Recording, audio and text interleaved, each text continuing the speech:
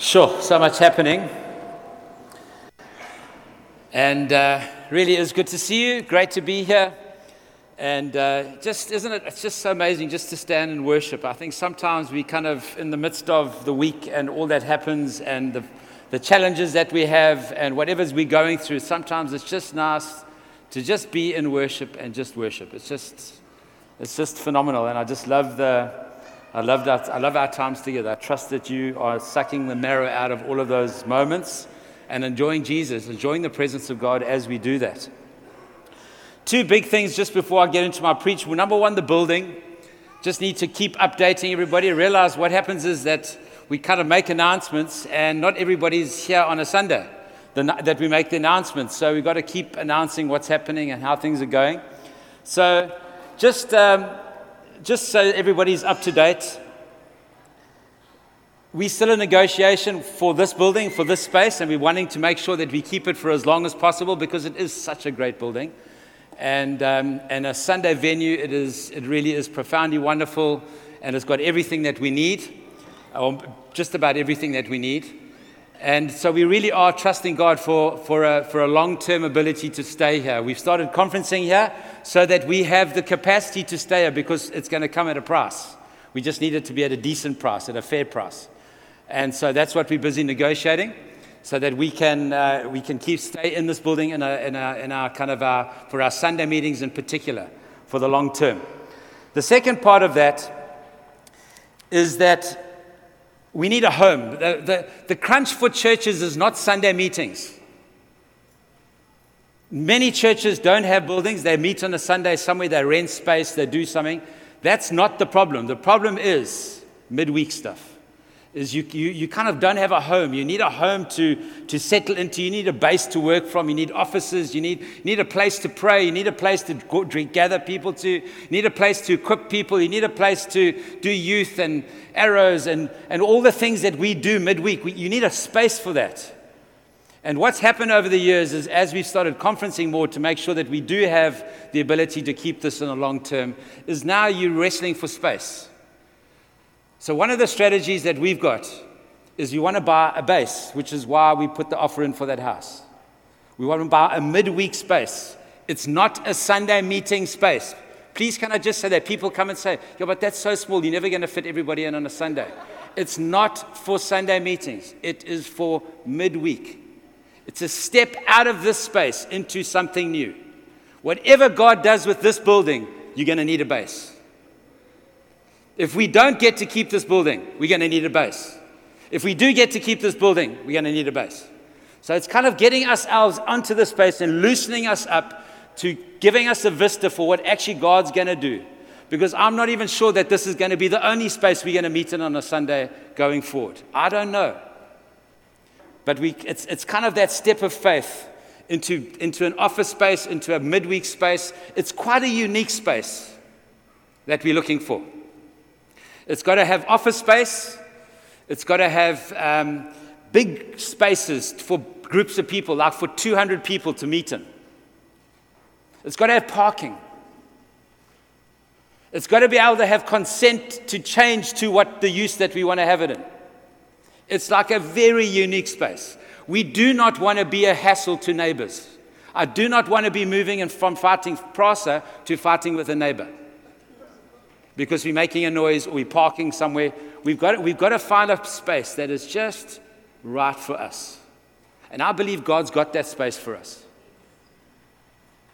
I'll never forget the story of Outlook Church, Sam Brading's mom and dad. They were looking for a building. And they were meeting all over the place. And they were calling out to God, God, please where, please where, please where, please where. And somehow they got notified of a piece of land where they are now, where they built a building, a magnificent building, like a 600-700 seater building. And what happened was they got notified that they'd never seen this property before. It was like hidden to them. They'd driven past it, never really. Suddenly they realized that this piece of property was earmarked for worship. It was the use was for worship. Didn't know. went into the council, the municipality, and it was for a tender. They went in, they put their offer in, and they won the tender for that piece of land by like $100 or something. It was like phenomenal, like very close. And they got the piece of land that they're in now. But it's an amazing thing that for years and years and years, that piece of land was there in front of them, but they never saw it. It was like God hid it from them, but at exactly the right time, like it came available, and that's where they are now. And so I believe God's got that for us. God knows what we need and when we need it. And so even this other property, with it falling through with the administrative thing, and it's still, those guys still haven't got their bond. So who knows what's going to happen? But all I know is this, is that God is in everything, friends. The goodness of God is for us. It's not against us. So all of these things, I know this. God is going ahead, preparing the way. God knows what we need. And we're not in arrogance saying, oh, yeah, we're going to do this and this. We get in before God and say, God, please show us. Please show us. Lord, please show us. Please show us. Please give us something. Give us something that we can run at in faith. We're trusting you. And so we're trusting God for that space. And that's what this property fund is for. We're trusting God for that kind of midweek space that we can find home in, that can accommodate our midweek stuff and be a base for us into the future. As well as keeping this, it's got a whole bunch of stuff has got to land in place. Is it too hard for God? No, it's not. Is it difficult? Is it like, Lord, if you don't come through, Lord, what are we going to do? Yes, it's flippin' difficult. It's like, what are you doing? This is the journey. And can I just say, even the journey of, we're going there, and then they take it off the market, and then we're going there, and then the bank messes it up, and then we're going there, and friends, it's like, flip, Stan, what's happening? Is God with you? No, friends, that's the same journey that you and I walk every day in our personal lives. That's the journey. That's the faith journey. That's the faith journey. So you step in with God, and you follow Him in faith. And you take steps of faith. You don't give up if the thing doesn't work out the way you thought it was going to be, because God's still taking you on a step. And I think even this process, it's meant to inform us, help us, that actually this is the faith journey. Don't give up. Don't give up on the goodness of God for you. God is for you, not against you. If He is for you, who can be against you? It's like those texts come into play here. So just to update you, that's kind of where we're at. Please pray that we get a lease for this place that is reasonable and fair. We're going backwards and forwards with numbers and all these sorts of things. That we get this place for the number that our valuer said it should be. Number one. Number two, that we find a midweek space that we can own. It's also a generational thing, friends. It's a generational thing, this. You create wealth by generations handing down, handing across wealth, property, and stuff like that. It gives the next generation something to hold on to, because they're going to have to fight battles. At some point in the next little while, whether it's in 5 months, 5 years, 10 years, or 20 years, somebody in this church is going to have to go and do something and build buildings and do something. We've got to start moving towards that so that the next generation can fight their fight, not the fight that we meant to fight. So we want to play our role and set them up. So it's all of that is in the mix with these things. So it's good for you to understand that. Please do ask questions of any of the elders. Just to if you don't understand or you've got things, please do ask questions. It's important that we have faith for these things, because it becomes kind of these things. That's why we continue to give. We've got 2 million rand in the account so far in the short time that we've been collecting. So wouldn't it be nice that whatever comes up, friends, you got to get a bond to kind of pay it off. You got to do a deal. Like, you need either money's got to come in fully, or you need money to. But friends, I don't want a bond. Bond is bondage. I don't want that. And I know I've got a bond at home. I feel it. So we don't want a bond, But let's trust God to pay it off. Again, let's so we can be free, so that we can get on with what God's called us to do. So part of it is we keep on trusting for God's provision. We keep on sacrificing, contributing, because this is valuable for the call of God on our lives as a church, on us and our children's children. It's like this thing has got that big generational reality to it. So share these things with you so that we can keep going on the journey. We got it. Are we a little bit clearer, a little bit more of an update? Wouldn't it be amazing by the time we get there, by the time within a few months of owning whatever it is that God's got for us, it's paid for. That's what I've got faith for. I really do. I've got faith for God to not have to take a bond because we've got all the money already. Just saying, Lord, come. We've got to trust God for these amazing things. Nate, where are you? Why don't you share your testimony quickly? Where are you?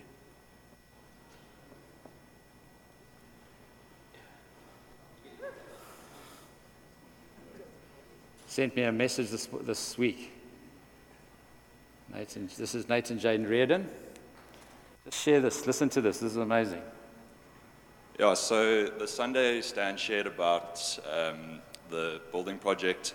Both Jade and I had a lot of faith and just in the vision of what Glenridge, like the vision that the leadership has for the buildings and the prophetic words that have been spoken over Glenridge by Chanel, and with all the buildings we're going to own.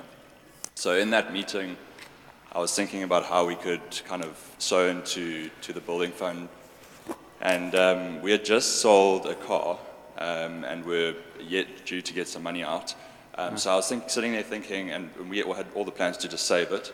And I was sitting there thinking about, how we could maybe give half, save half, like that would be the wise thing to do. And I was like, that's actually a good way to go. And we left, and my wife and I went for lunch. And I said to Jade, babe, what did God say to you in during this service? Like, did you also have faith for like what Stan was sharing and just the vision for the buildings? So she was like, I did. And she's like, I felt like God gave me a number. So I was like, okay, cool. Like, what is it? And so obviously we both knew that the money was coming in for the car. So she was like, I feel like we should just give it all away. So I was like, okay. And there's nothing like your wife humbling you in your small thinking. But I felt like God was on that. And so I was like, cool, once it comes in, we'll sow it into the building. And which was such a blessing to be able to do, and just to kind of invest in the vision of it and do that. And so we did that and carried on and did our thing. And then September is bonus month at work. So we didn't know that was coming, which was amazing. But we didn't quite realize how blessed we would be in that. So in terms of what happened in that week, obviously it's quite an uncertain economic climate, so we weren't sure what was going to come from it. And I got pretty much the highest percentage you can get in terms of what my role is. And God just really came through and blessed us and replaced pretty much what we gave threefold in that thing. So, just some encouragement this morning. If you're on the edge of your seat about giving, and if you are thinking about it, just encourage you to trust God with whatever numbers He's giving you, whether small or big, to go for it and just invest in that. Wonderful, brilliant, guys.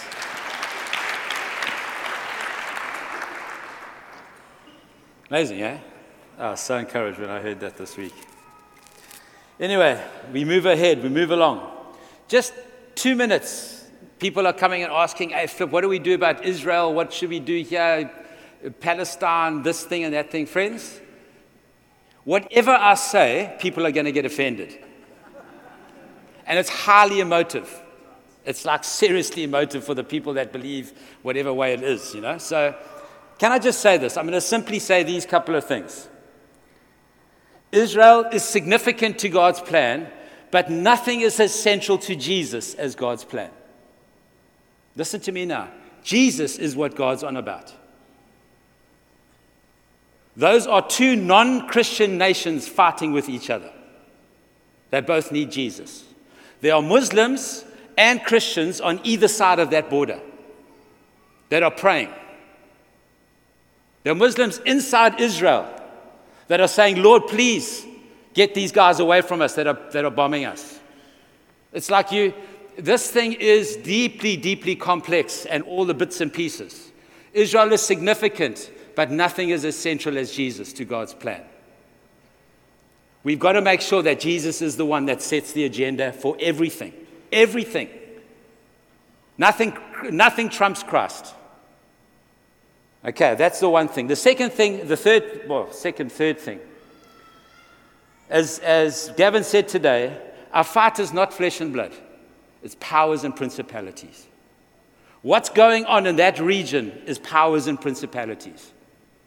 And because of the significance of Israel, there's powers and principalities, friends, that are happening.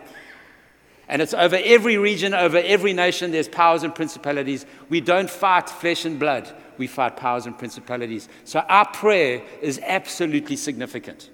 In whatever's happening all around the world, all the time, not just Israel and Palestine. Everywhere needs our prayer. Everywhere. Powers and principalities. And I love this text in 2 Corinthians chapter 10. Verse 3, it says this, "For though we live in the world, we do not wage war as the world does. The weapons we fight with are not weapons of the world.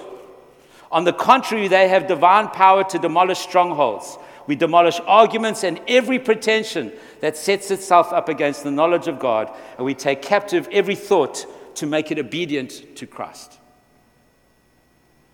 The weapon that we have in our hands is prayer, friends. We do not fight with the weapons of this world. And we do not fight the battle that the world fights. It says there, they have divine power. The weapons that we have divine power to demolish strongholds. And we find out that those strongholds are arguments and pretensions, ideologies, thinking patterns, ways of thinking, ways of computing that set themselves up against knowing God for who He truly is. And so what we have to do as a church is to pray that somehow that God would raise up men and women that would demolish those strongholds in the regions of the world that are having conflict like this. And particularly now, that hotbed. We got to pray for statesmen and stateswomen to stand up. That are stopping people from engaging what God really is and knowing God. Friends, this is basic. I'm not saying much about this. I don't want to say much about this right now. But friends, can I just say, Jesus is central. Jesus is central.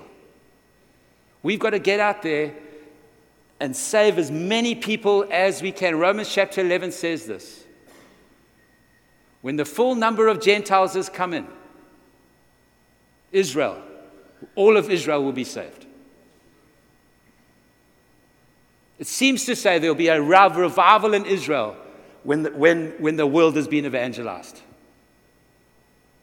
We've got to get out there. We've got to get out there, friends, and see God do amazing things in and around the whole world, not just in Israel. It's like this, again, there's a whole teaching, there's hours and hours of teaching around this. And I've listened to both sides of the very pro-Israel is the center of everything plan, and the very other side of that replacement theology kind of stuff. So I've listened to, friends, we just know this, Jesus. Lord, please, will you put your hand, bring your peace, let your government and peace come in that region now, because people are dying. People are dying. And there's evil at work in there. Terrorist organizations at work. And there's people dying. So I'll say that just to people are asking, what, pray. Pray for God. Pray that God would raise up. We spent Thursday night praying, saying, God, please, will you intervene? Will you stand up? Will you do this? Will you do that? Will you come in? Will you come into the hearts and minds in the government of Israel. Father, fashion the wisdom of their minds so that they would respond in a way that you would want them to have. Father, will you eradicate evil in that region? Would you eradicate just all these things, Lord God? There's people in Palestine, Christians crying out to Jesus saying, please save me, Lord. As there is on the other side of the border. Very, very complex situation. Let's make sure that we're on the side of Jesus in all of this stuff and are praying prayers of love and prayers of God's power to come and his peace to come into that region as we do in as we do in our nation, friends.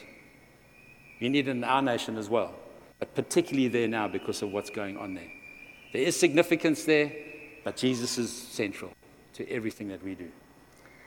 Okay, with that said, I'm sure I'm going to get lots of conversations after that, but that's okay. We are in a series of 1 Thessalonians.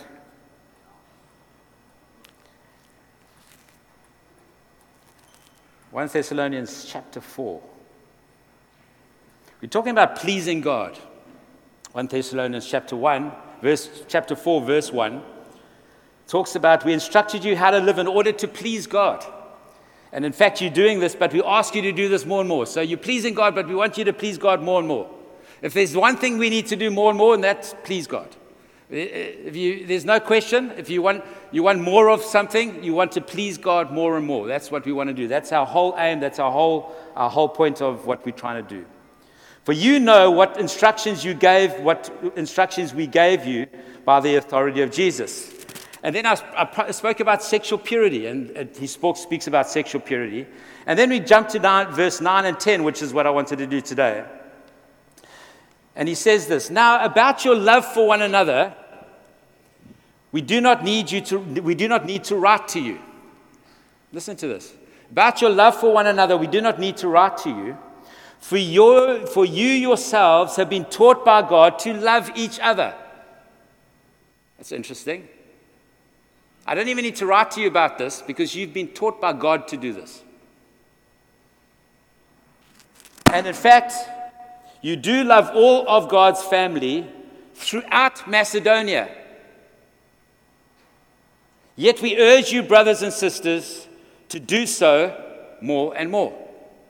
So I want you to please God more and more. One of the ways we please God more and more is to love one another more and more. And you got to just keep loving. There's always more to love. There's always more people to love. We've got to love God more. We've got to love people more. And God's taught you to do this. I love just that kind of little intro. Let me just say one or two things there. You see, the effect of the gospel when it was preached was to produce love in their hearts. Because it says in 1 Thessalonians chapter 3, it says that the work was produced by faith. We remember that God worked in you because there was faith in your hearts, and there was work produced by faith, and there was labor prompted by love. So there was this labor of love in you. It's kind of like it wasn't there before. The gospel gets preached, Jesus comes into play, and suddenly there's this deposit in your heart. You're doing things that you never used to do before by faith because of your faith in Jesus.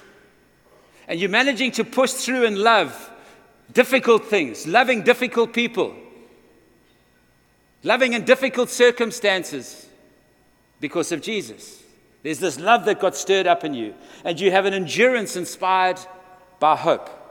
You see, this one thing of love is the characteristic of God that cannot be counterfeited. It may be able to be counterfeited for a certain small amount of time, but certainly not over any length of time.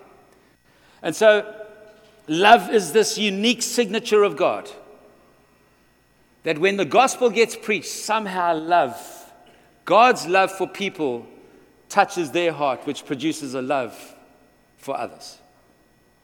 And we see that right through the text. And this love is not this kind of gushy feeling love. I keep saying this, and I've said this a million times, and I wish it was my definition. It's not, it's Dallas Willard's. The best definition of love I know is this. living for the best of others. So when he says, to say I love you means that I live for your best. It's not I have a good feeling about you for the moment, but if you do something wrong, then it changes my feeling. No, I always live for your best. That's what love is. When God says, I love you, he always acts and lives out for our best. And when we say, God, I love you, we always live for God's best. We always represent him well. We live for his best. Lord, what can I do for you? What pleases you? Unless you obey me, you do not love me. Oh, but Lord, okay, what can I do to... You see, you live for the best of another. And what Paul's saying here is that actually this was put into you, and I don't even need to talk to you about this because God has taught you. That is a fascinating thing. I mean, I think that is a reality in many of our lives, is when we find Jesus, there is a love for others. And God teaches us. It might not all come at once, but God teaches us to love different kinds of people. Whereas before we only loved this kind of group of people, now we love all people. It's part of the reality of the gospel working in our lives. And we see that right through the scriptures, in fact. In fact, John chapter 13, verse 34 says, a new commandment I give to you, love one another as I have loved you, so you must love one another. By this everyone will know that you are my disciples if you love one another. So the distinguishing mark of the discipleship community is their love for one another. You've heard that before. And then God taught them that. John chapter 6, verse 43 says this, stop grumbling among yourselves. Jesus answered, no one can come to me unless the Father who sent me draws them, and I will raise them up on the last day.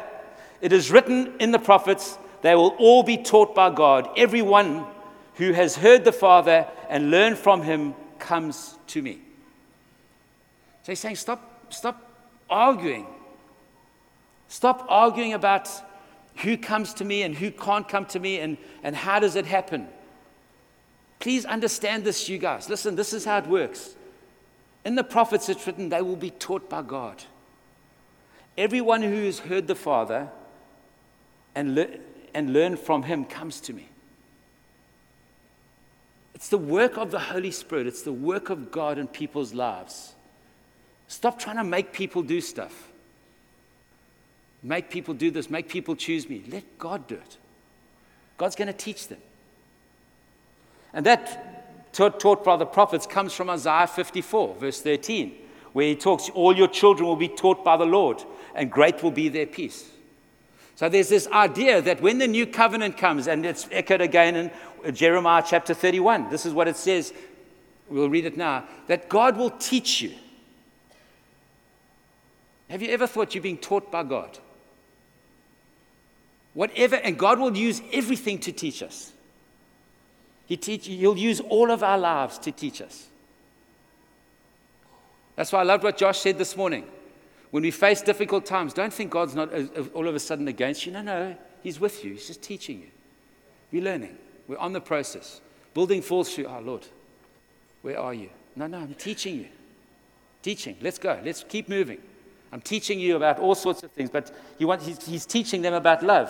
In Jeremiah 31, verse 33, he says this, this is the covenant I'll make with the people of Israel after that time, declares the Lord. I'll put my law in their minds and write it on their hearts. I'll be their God and they'll be my people. No longer will they teach their neighbor or say to one another, know the Lord, because they will all know me from the least of them to the greatest, declares the Lord. I will teach them. I will put this in their hearts. So God raises up gifts in the church to teach us, but the Holy Spirit is our great teacher who's teaching us. Don't miss the teaching of the Holy Spirit, friends. Don't miss the teaching of God in your life. God is teaching us to love each other more and more. Do you know that human beings are 99.9% genetically exactly the same? Can a black Zulu man please stand up? Anyone? Black Zulu man, just where you are. There we go. We've got a couple of them there. Keep standing, keep standing. Can a white Afrikaans lady stand up? White Afrikaans lady. There we go. Keep standing. What about, I'm trying to get some contrast here. Okay, let's just stop there. There we go. Sandy Van Vuren. Karina. The difference between these ladies and those men, 0.1% genetically. 0.1%. In their genetic makeup, the difference that made somebody a male or a female, made them a different skin color, gave them all their different characteristics, made their hair fall differently, made their features different, 0.1%. But boy, can we make a lot about that 1.1%. Thanks, guys. You can sit. Be seated. Thank you. And we split and we divide on the 0.1%. You're in the fit club, you're in the fat club. We'll find anything. Rich, poor. Super gifted, not so gifted. And then we only want to hang with those guys. But we're all 0.1%. That's all it is. We've got to learn to love each other more and more. We've only got to learn to love the 0.1% of each other.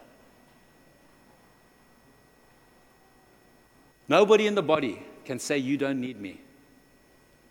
That's what 1 Corinthians 12 says. And nobody in the body can say, I don't need you. Nobody in the body, it says, can say, I don't need you. And nobody in the body says, you don't need me. So you need me and I need you. That's what it says. We've got to learn to love each other. More and more. God, through his church, through the blood of Jesus, is teaching his church in South Africa to love each other more and more. It feels like government is pulling us apart more and more. It feels like there's a political climate. Let me not say government. Let me say there's a political climate that's dividing us, trying to divide us more and more. Powers and principalities, not flesh and blood. So what's got to happen is the Spirit of God has got to teach us to love each other more and more. But what phenomenally is, and I could go on a whole thing about love, which I'm not going to because I want to get to this and it's already over time. What fascinates me about this text is this little part here where it says in verse 10 or 10a, it says, in fact, you do love all God's family throughout Macedonia. I've got a little map here. Just you put one of those maps up. I don't know which one will work better. Use that one. If you can take the writing away, it would be good. So number 19 is Thessalonica. That's the route that I showed us in the very beginning. See on the left-hand side it says Macedonia. So Macedonia is like a province. It's a big space. Macedonia is not like a little city. Thessalonica is like the city. It's like KZN and Durban. And it seems like Macedonia is actually bigger than KZN. It's a big regional space. And he says here, God's teaching you to love one another, and you love all of God's family throughout Macedonia. Friends, there's no WhatsApp. There's no downloading sermons. There's no transferring of this thing and that thing. how did this church love all Macedonia? How? Because you'd see a church is called to love not only each other, but the region in which they're situated in. Have you thought of that? Glenridge Church is called to love KZN, not just city of Durban. Glenridge Church is called to love South Africa. How does South Africa, how does KZN, how do they know our love? How do they feel our love? How do they experience our love? I started thinking, Lord, how? How do we express our love to the city? How do we express our love beyond? Because we can, well, you see, for ourselves, we can invite somebody for a meal, and we can, we can journey with each other, we can pray for each other, we can stand with each other, and we can express our love for each other. But how do you do that for a region like Macedonia? I don't know how they did it. But I thought, Lord, for us, let me just quickly give you the list of how I think we can love our region. How did they show love for a whole region? Well, number one, which I think they probably did, is they prayed, not just for themselves and not just for their city, but for their region. You see, the way we love KZN is we pray. We've got to have faith to pray. On Thursday night, we pray. Some of those Thursday night prayer meetings are for us and our strengthening, but at least half of them are beyond us, for others. We do united prayer. Thursday night is united prayer. Now listen, united prayer is not my first cup of tea. I don't lead that. It's not like, it doesn't happen the way I would prefer it to happen.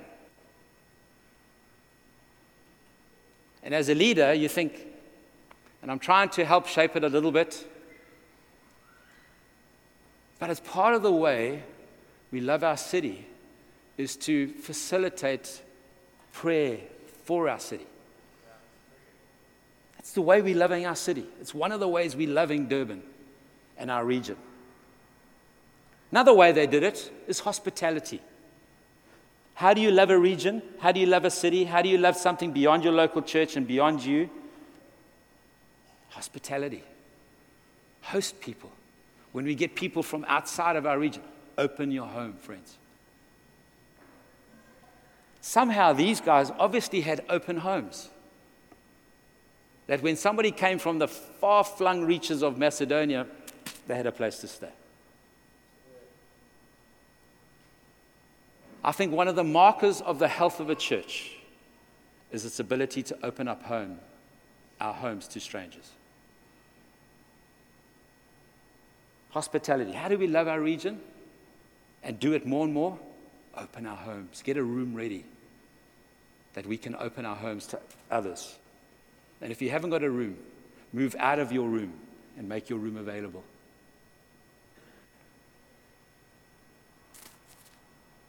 One of the ways that we love our region and love our city and love our thing is our partnership with NCMI.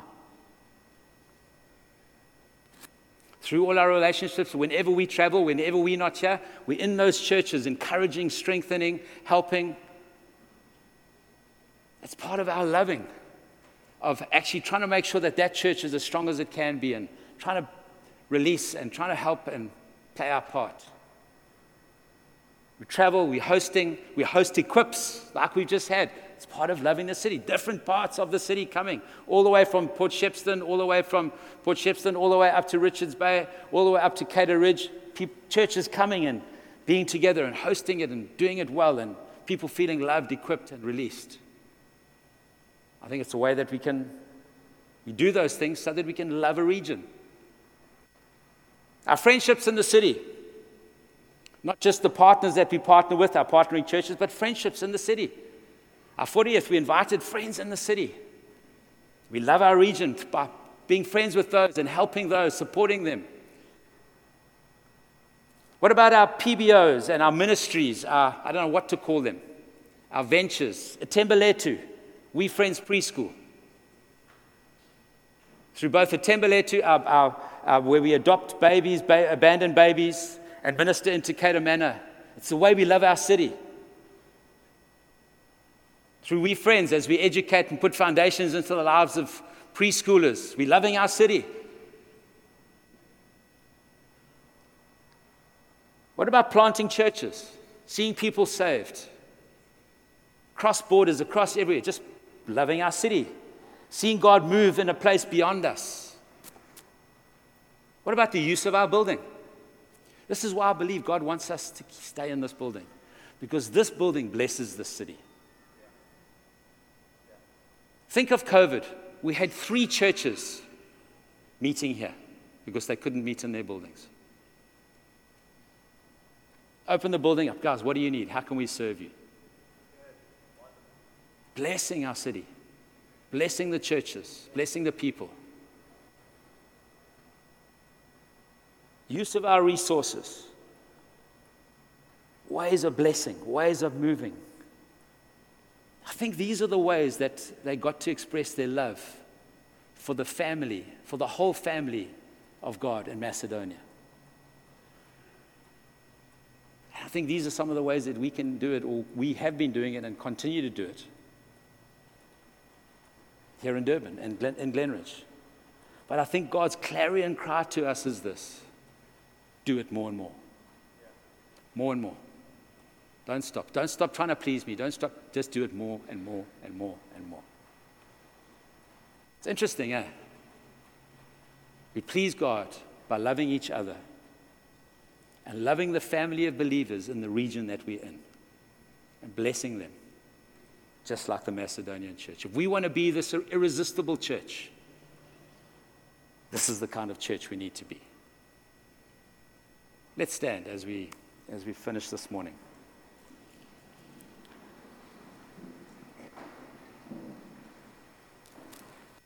Father, we thank you for all that you're doing, Lord God, with us, through us, all our ventures, in everything. We just trust you, Lord God. We're in your hands. We want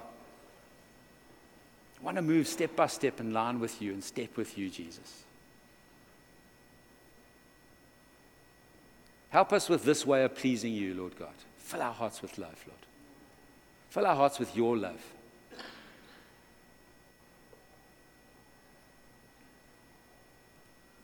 This is love, that you first loved us, Lord. I pray somehow this morning, Lord God, you'd fill our hearts with love. Even now as we stand here, Lord God, you'd fill our hearts with love, with your love, Lord. That our hearts would overflow with your love for those around us, Lord God. To our friends, our families, but beyond that, to the family of believers around the region, in the city, Lord God. Somehow, Lord God, make our love bigger. Make our perspective bigger. That all of Macedonia, that all of Durban, that all of KZN, that all of South Africa, somehow we can express our love as this port city that fell in love with Jesus. This port city church that fell in love with Jesus.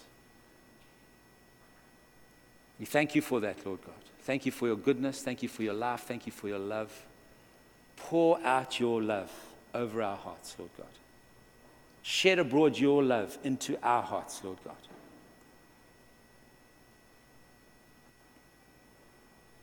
Let us know that we are loved by you. How can we love others if we do not know we are not loved by you, Lord?